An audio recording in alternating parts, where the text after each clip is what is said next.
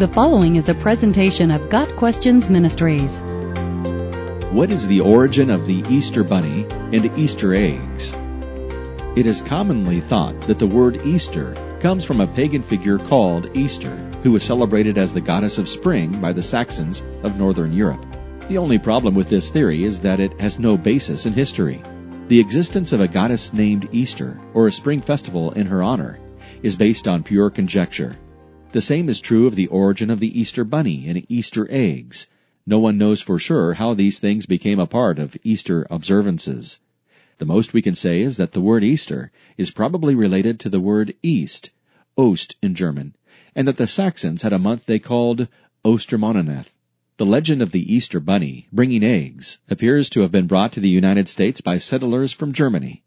The German tradition of the Easter bunny, or Osterhase, migrated to America in the 1700s, accompanying German immigrants, many of whom settled in Pennsylvania.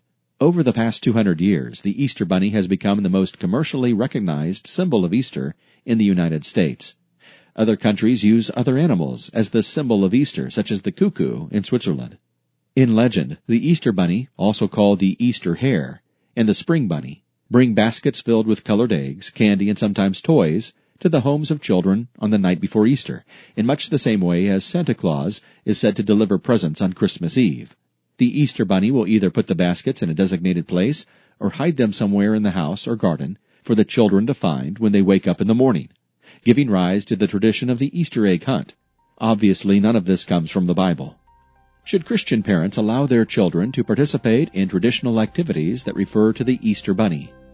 This is a question both parents and church leaders struggle with. There is nothing essentially evil about the Easter bunny. What is important is our focus. If our focus is on Christ and not the Easter bunny, our children will understand that, like Santa Claus, the Easter bunny is merely a symbol. Easter should be a time to reflect upon and celebrate the resurrection of Christ. Got Questions Ministries seeks to glorify the Lord Jesus Christ by providing biblical answers to today's questions. Online at gotquestions.org.